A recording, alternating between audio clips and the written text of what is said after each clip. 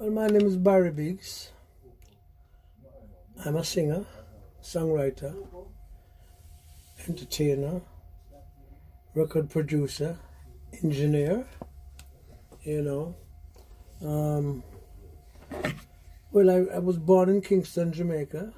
I came to the UK in 1961 and I went to school in Marylebone. I was living in Westminster at the time, Saltram Crescent. And I went to school in Marylebone, a school named Rutherford Grammar School. And from there, I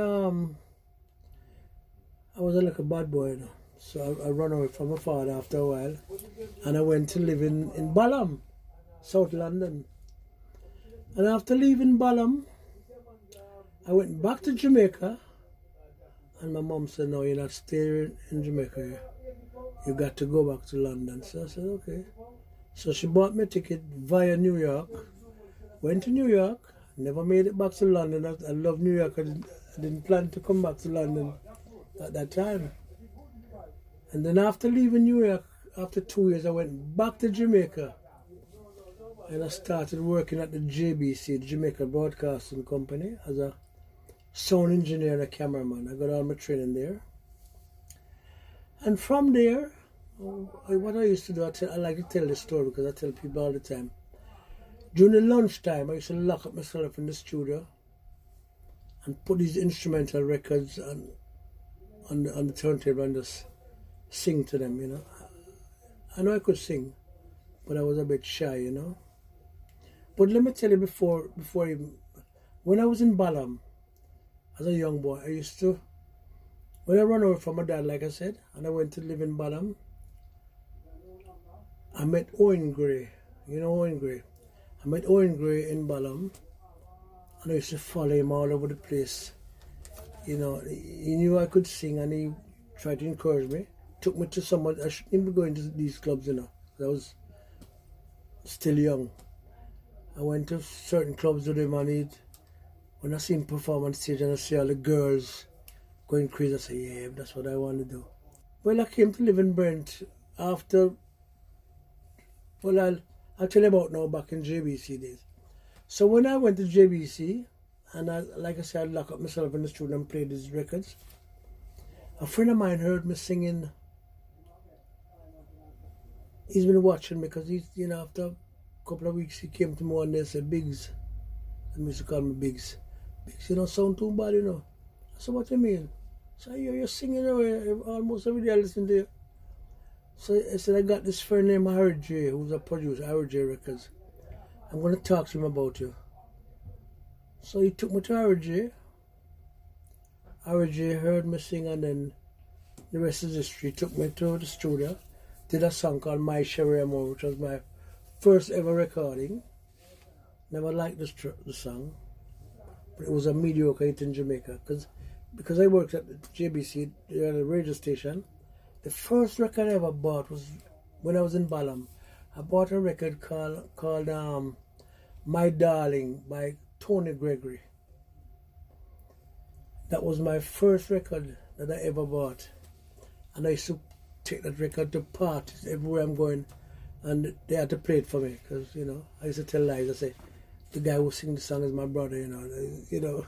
I performed at the Bridge Park many times, you know, and the Royal Lounge. The Royal Lounge is in Brent as well, right? Yes, and quite a few places. Can't remember everywhere, but yeah, quite a few places. My favorite reggae track, I would say, is Sideshow. Because it's my biggest song. I made more money from Sideshow than all the other songs. Even though I've had 6 records that went into the national British charts, you know. And I like Wide Awake too, you know.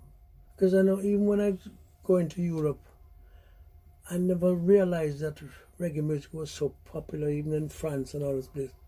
You know, even the white people, dreadlocks, and you know, reggae is such a powerful music. You know, that's changed quite a lot. You know, from ska, rocksteady, reggae. Now it's dancehall, and I think it's probably going to go back to reggae again soon. I've never used my reggae or any political influence in my music. I've never done that. I'm a lover man. I like to sing love music, you know. Well, like I said, Owen Gray was my main mentor in the early days, so I would probably say Owen Gray was, you know, a big influence in my music, yeah. Yeah, man, the sound system, because to be honest, even when I was in my Balam days, Lordy Cox and that sound system, we grew up in Balam together, you know. And I was there when he bought his first amplifier. I remember I used to follow his sound system, help him lift up the boxes and things, you know, back in the day. 1964, I can remember.